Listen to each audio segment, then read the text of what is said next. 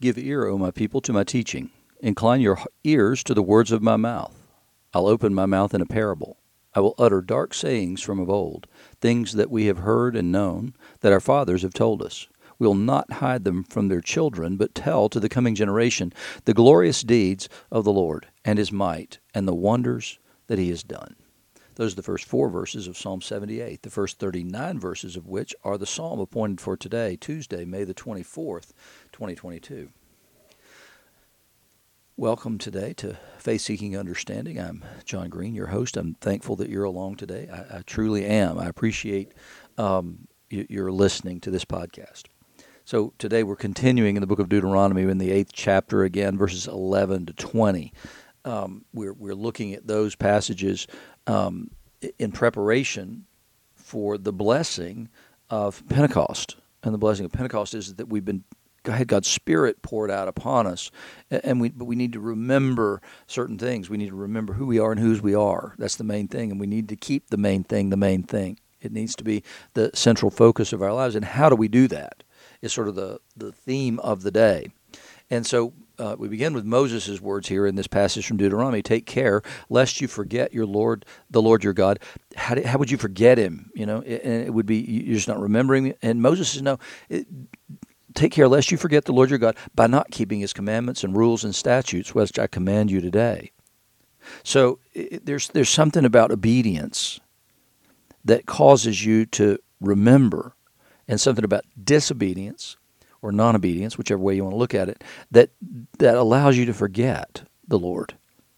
And so when you think about him, when you think about the commandments, when you begin to try and sort through how to apply a commandment in any given situation, then what, and Moses is exactly right about this, that by the doing of things you remember other things. You remember who the giver of the law is because you're thinking through every situation through in terms of how does the law apply here to the way I'm supposed to react and act in this situation. Then you should be thinking of him while you do that. But if you go off into some other philosophical tangent and say, this is the way that I'm going to think through this situation, then you forget God. And the remembrance of God is the important thing. And the remembrance, the way we remember him, is by keeping his law. We remember who he is, the lawgiver, the covenant God, who sought out a people, saved a people, and made covenant with those people. So you're remembering what kind of God you serve. You're showing fear for him. And the right kind of fear, which is spiritual worship, which is the way we live our lives. He says, take care that lest you forget, lest when you have eaten and are full and have built good houses and live in them, and when your herds and flocks multiply, and your silver and gold is multiplied, and all that you have is multiplied. I mean, you're speaking to a group of people who have had nothing for most of the time they've been in the wilderness. They've subsisted. They've existed. They haven't lived in so many ways. So he says, this is a great trap and a snare to you to have these things, so that when you have all that, when everything is multiplied, when God has blessed you mightily, take care lest your heart be lifted up and you forget the Lord your God. And then he's going to say, here are the reasons you should remember the Lord your God. He brought you out of the land of Egypt, out of the house of slavery. He led you through the great and terrifying wilderness with its fiery serpents and scorpions and thirsty ground where there was no water. He brought you water out of the flinty rock. He fed you in the wilderness with manna that your fathers did not know, that he might humble you and test you to do you good in the end. In other words, if you can pass those tests, we have to successfully pass the tests in order to receive the blessing, because we have to be prepared to receive that blessing. And the way that we get prepared is to be thankful on a daily basis for everything the Lord's doing for us. And we need to keep short accounts of that. And what that means is we would regularly during the day thank him. Thank him for everything. One of the Jewish Thanksgivings every day is that they have a belief that the soul essentially leaves the body during sleep. And so when you wake, then there's a restoration of body and soul as one coherent unit. And so one of the first things they're to do upon waking is to be thankful for that I lived through the night and now I'm a whole person again. He says, beware lest you say in your heart, my power and the might of my hand have gotten me this wealth. In other words, the great temptation you're going to have is to pride. But you don't have anything unless he gave it to you. You wouldn't have this land. You wouldn't have any of the resources of this land had the Father not given you those things. So yes, you worked. Once you had the land, you worked and you produced and you got something out of it. But it's only because God blessed you by gifting you the land. It's only because God blessed you by gifting you what you needed to figure out how you could prosper, by giving you the physical ability to prosper, and then ultimately you owe thanks to him for all those things. You don't possess any of those things that he hasn't already given you.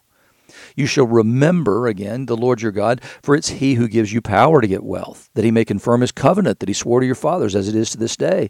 So, in other words, the blessing that you have is a result of the covenant that he made with the fathers. It's not because of you. It's because of the fathers. And if you forget the Lord your God and go after other gods and serve them and worship them, I solemnly warn you today that you will surely perish.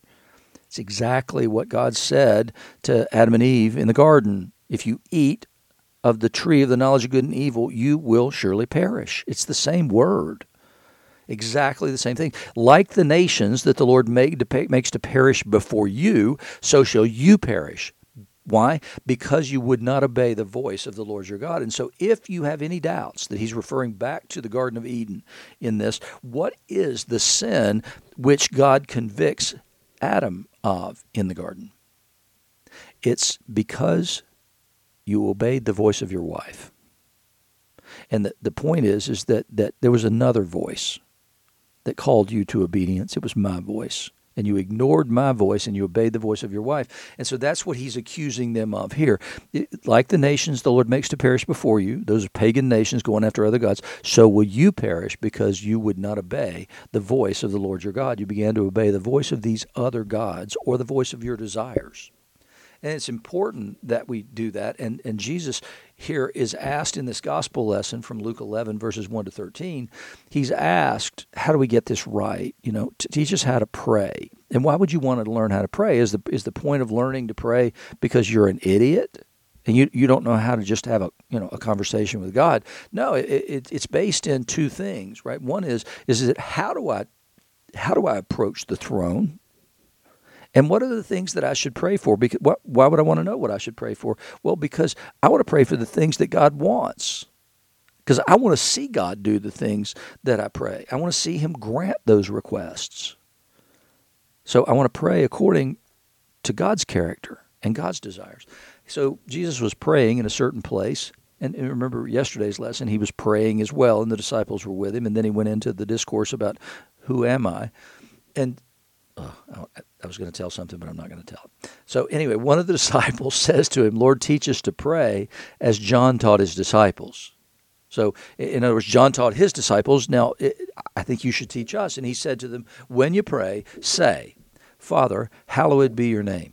In other words, let the praises of your name be stacked up because it is different from all other names. And the most important thing we can have is to know you by name. And so that you pray that you would hallow that, glorify it, make it separate, apart, and distinct. And that's the way the Jews handle the divine name, is that they don't say it. So hallowed be your name, your kingdom come. In other words, bring your kingdom down here to earth. It's the recognition that the world's a mess, but your kingdom's not. And we would see your kingdom here on earth. Your kingdom come. Give us each day our daily bread. And that's manna. That is day to day to day. I've heard people talk about this before. I've heard them say, "Well, the tense of this is that it's an ongoing action, and so you're asking for tomorrow's bread today."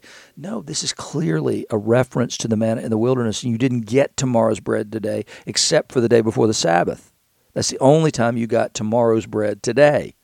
So no, it's not what it means at all. You can't just go to the tense of a verb to determine what is actually being said. Sometimes it helps, but here it's not helpful at all because there's an image at play that if you just look at the tense of the verb, you're missing the biblical image and the biblical reference Jesus is making. So he says, give us each day our daily bread. That's enough. Let us be like the little birds fed by the mama bird. And he says, but then he goes on to say, forgive us our sins, for we ourselves forgive everyone who's indebted to us. In other words, we are to act like God, and unless we do that, we don't have any right, unless we forgive others, we don't actually have the right to ask God to forgive us our sins, because we're still holding on to our judgment against others. And lead us not into temptation. And James had said yesterday, God doesn't tempt anybody, but what we can do is we can be led into temptation because of the path that we're on. And so we're going to face temptations along the way, and we're asking here for God to minimize those things. Don't take us in places where we're going to be tempted. It's a recognition of our own weakness, frankly. And he said to them, which of you, he's explaining here why to pray this way, which of you has a friend who will go to him at midnight and say to him, friend, lend me 3 loaves, for a friend of mine has arrived on a journey and I have nothing to set before him. And I've told you this several times, that one of, not just one of, but maybe the cardinal virtue in Judaism is hospitality. And it's all based in the reading of Genesis 18. God has a private audience with Abraham to comfort him after his circumcision. That's not in the text, by the way. It's the way that the Jewish rabbis have long read that passage. And then 3 men appear, and Abraham leaves God to go tend to the needs of the 3 men. And so what they say is there's obviously then no greater virtue than providing hospitality. And one of the problems in the sin in Sodom in Jewish minds, and it's easily true, is this lack of hospitality. And there's a bigger story to that. I'm not going to go into all of it, the way that the midrash on that. But it's important to do that. And so if somebody asks you to help them provide hospitality, you as a Jew are now providing hospitality yourself. And so it's important that you respond to that well, to the best of your ability to do so. And so he will answer him from within. Don't bother me. The door's shut now, and my children are with me in bed. I can't get up and give you anything. He says, I tell you, though, he will not get up and give him anything because he's his friend. Yet because of his impudence, he will rise and give him whatever he needs. The impudence being bothering me, being so bold as to come and ask me in the middle of the night to provide something. And so he says because of that, he'll get up and do it. Not because he wants to, no, but because he has to. He's been awakened. And because this one is so important to this one that he will not go away without receiving. He says, and I tell you, ask and it'll be given to you, seek and you'll find, knock and it'll be open to you. For everyone who asks receives, and the one who seeks finds, and the one who knocks it will be opened. What father among you, if his son asks for a fish, will instead of a fish give him a serpent? Or if he asks for an egg, will give him a scorpion? So Jesus is saying, be bold. Be bold when you come before the throne. But he's also taught him how to pray. And if you take away the ways that he says how to pray, and you apply that to your own prayer life, he says, ask for your daily bread. What are you asking for? He says, ask to be forgiven. Are you forgiving? I mean, it's very simple, the things, the principles that are involved here. So how do we know what to ask for? We ask according to the boundaries, as it were, of the Lord's Prayer. And we know that if we ask those things, God will give us those things. And then at the end, after saying, this is what you would do in these situations, he said, if you then, who are evil, know how to give good gifts to your children. You hear that? Evil, good. It's because we're not good. Only God is good. And he says that when the rich young ruler comes and asks him a question and calls him good teacher. He says, why are you saying that? There's only one good, and that's God alone. He said, so Jesus here says, if you then, who are evil, know how to give good gifts to your children, how much more will the Heavenly Father give the Holy Spirit to those who ask him? And so he's comparing and contrasting humans and God. And he's telling them what you should ask for, right? The Holy Spirit. Ask for the Holy Spirit. If you ask for that, the Heavenly Father will give it to you, and you know he will because he's good. So when he says you're evil, it's because it sets up that second sentence, which points to what God will do.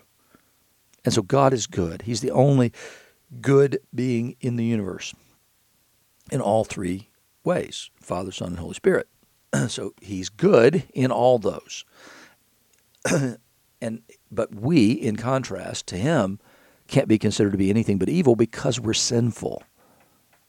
in the passage from James, he starts with this. You're going to hear this word twice. You're going to see it in two different ways. He says, do not be deceived, my beloved brothers. Every good gift and every perfect gift is from above, coming down from the Father of lights, with whom there's no variation or shadow due to change. It's exactly the same message that Moses gives here in that 8th chapter of Deuteronomy. Every good and perfect gift is from above. It's not something that you generated out of nothing. No, it comes from God, with whom there is no variation or shadow due to change. He is the same God yesterday, today, and forever. There's no changeability or mutability in God. Of his own will, he brought us forth by the word of truth, that we should be kind of a first fruits of his creatures. He's not speaking generically of birth here. He's speaking specifically of those who are in Christ Jesus, that we are a kind of first fruits of his creatures, those who have been born again, those who have been given the right to become children of God. That's what he means by first fruits, that we are the beginning of the establishment of God's kingdom as it's being established in us. And so in that way, we're the first fruits. We are the first evidence of the kingdom of God being established on the earth in us. So, and then he goes on to say, know this, my beloved brothers, let every person be quick to hear, slow to speak, slow to anger. Well, I hear better than most people would think I do, but I am not slow to speak. In fact, it's the first thing that always happens with me is the stuff just comes out of my mouth, right? So, but we have to be more careful than I am. We have to be quick to hear, slow to speak, and even slower to anger, for the anger of man does not produce the righteousness of God. Your anger is not going to produce God's righteousness either in you or in those who have to deal with your anger. Therefore put away all filthiness and rampant wickedness, and receive with meekness the implanted word, which is able to save your souls. James here is encouraging his hearers, his readers, to the same thing that Moses encourages his people to in Deuteronomy. He's saying, just clear the decks. Keep the commandments of God. That's the way you're going to remember God. And then he goes on to say, but be doers of the word and not hearers only. It's exactly what Moses said. Keep the commandments. Do these things. And if you do these things, that's your way of remembering God. You're embodying those commandments. And that's the same word that we use at communion when we talk about remembering. It's not just an intellectual exercise. No, in the elements of bread and wine, we remember in a physical way, because we're not just a mind. We're also a body. And so there's muscle memory, for instance, in all kinds of things in our lives. If we do something repetitively, then we tend to get better at it, and it tends to become natural, and we don't think about it. Breathing being the very first thing. But you know what? You can get your breathing wrong. You can begin breathing through your mouth, and that's not intended to be a normal way of breathing. And it changes things about you when you breathe that way all the time. That's a fight or flight response. It's not peace-giving or life-giving. It's not something that brings into the body. No, it just comes into the lungs and goes back out. And so in order to remember, sometimes we have to go back and begin to practice and do the basic things all over again to kind of reboot our lives. And here he's saying the same things, but be doers of the word and not hearers only, because to the extent that you're hearers only, that muscle memory is going to fade. He says, and when you do that, when you are just hearers only, he says, you deceive yourselves. In the beginning, remember, he says, don't be deceived by believing that you get things for yourselves. Every good and perfect gift comes from above. And here he says that when we are hearers of the word and not doers, we are deceiving ourselves about our own Christianity. And he goes on to explain that. Anyone's a hearer of the word and not a doer. He's like a man who looks intently at his natural face in a mirror. For he looks at himself and goes away and at once, again, forgets what he was like. But the one who looks into the mirror, looks into the perfect law, the law of liberty, and perseveres, being no hearer who forgets, but a doer who acts, he'll be blessed in his doing. So did you hear that? You'll be blessed in your doing. It's the way we remember. It becomes part of our lives. It becomes not just what we believe, but who we are. And then we are the Lord's. And we are the ones who don't just hear what Jesus says, we do it. And in doing it, we become more and more like him. And we're always reminded of the one who has given us this word. If anyone thinks he's religious and doesn't bridle his tongue, now you've gone to meddling, but deceives his heart, he tricks his heart into believing that he is a good man or a Christian man. But if he doesn't bridle his tongue, he says, he's deceiving his heart. He says if you do that, then your religion is worthless. Religion that's pure and undefiled before God the Father is this: to visit orphans and widows in their affliction and to keep oneself unstained from the world. So what he's saying is that pure and undefiled religion before God is that which does the things that God said to do. And to visit orphans and widows is to visit and spend time with those who are owed something, the downcast in society, not to visit with the rich and the mighty, but to visit with the orphans and widows in their affliction. To be there, not like Job's friends were, who initially started out well, spent a few days with him without saying a word, but then finally decided, no, I'm going to afflict you further by accusing you of sin, and that it's your own fault that you're in the situation that you're in. So visiting widows and orphans is to align ourselves with the marginalized and outcast in society and in their affliction, and not to heap further pain on them.